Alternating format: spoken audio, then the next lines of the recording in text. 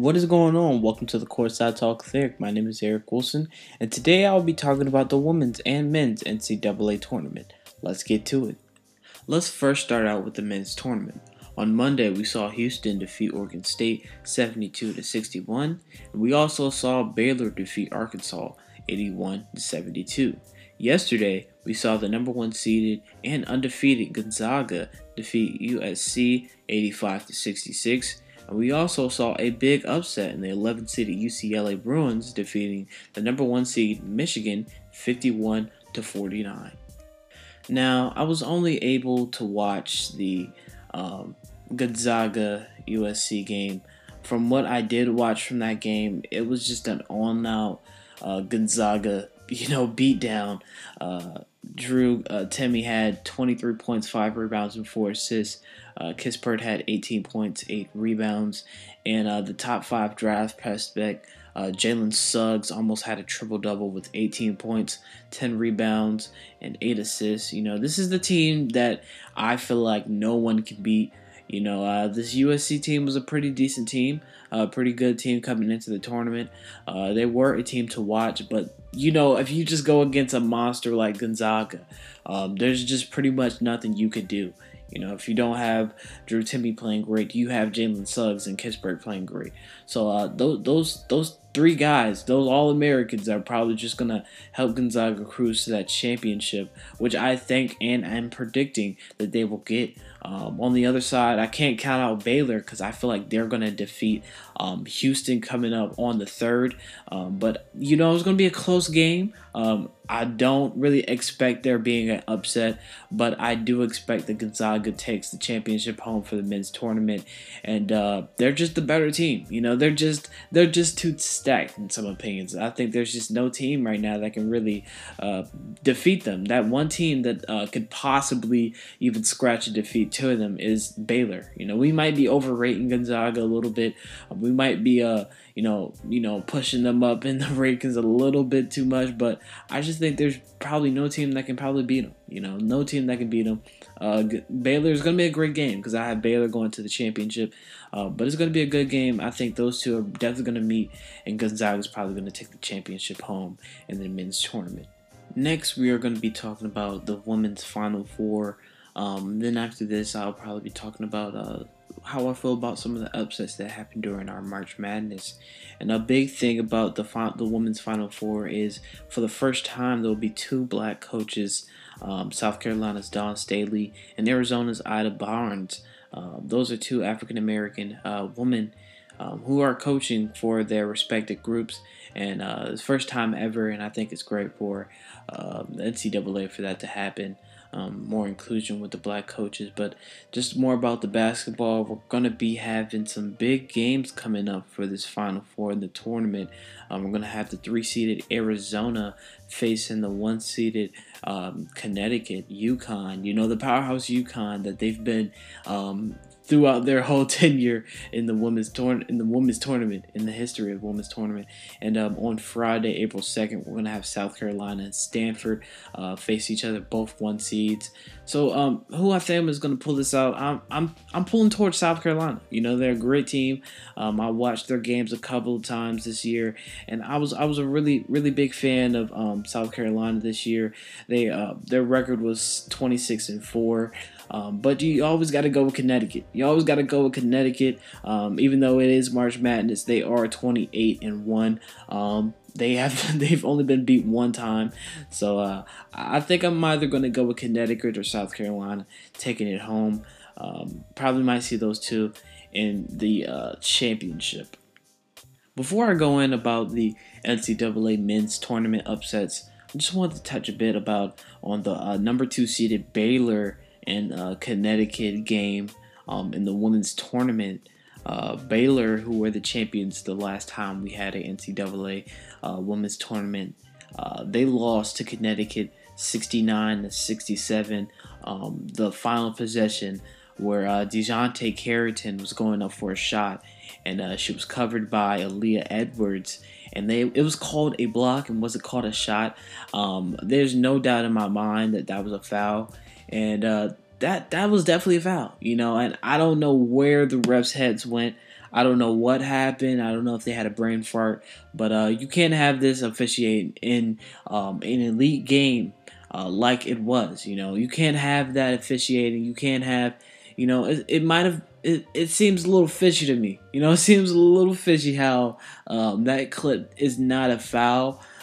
They called it a block, and I just think that's very messed up. Because both teams played a great game, but if we're gonna play it back, if they played it back a couple of times, you didn't even have to play it back a couple of times. You could just look at it and know that that contestant was definitely a foul. I definitely think that was a foul. It was really messed up how it went down, but we really got to watch out for the officiating down when it gets down into these Elite Eight and Final Four games, including the national championship. So hopefully we don't see any more of those type of plays that might mess up the tournament, but we'll see as this tournament goes on, and hopefully we do not see that anymore. So now I'm going to touch on some of the upsets that we saw during the men's tournament so far. Let's talk about the one in the first round. UVA, the 4th seed, going against Ohio University, the 13th seed. And everyone saw this coming. Everyone should have saw this coming. I was really waiting it to happen. I waited for it to happen. I actually put down my bracket for it to happen, and that was UVA losing to Ohio 62-58 in a very close game. Very close game. I knew it was gonna happen. I really knew it was gonna happen. They were led by Jason Preston, who's really been really draft stock has really gone up in the past couple of days. He had 11 points and 13 rebounds and also 8 assists, almost a triple-double. He played great. UVA, I don't know. I don't know what it is with the first round. They just can't get over it. They had that game versus UMBC where they had the biggest upset in NCAA history. There's just something about the first round for them, but definitely in the first round, a lot of people's brackets were gone. Another big upset that happened in the first round was the Ohio and Oral Roberts game. I picked Ohio to be in my Elite Eight, and they sadly lost 75-72 in overtime to Oral Roberts, who was the 15th seed, and Ohio is the 2 seed.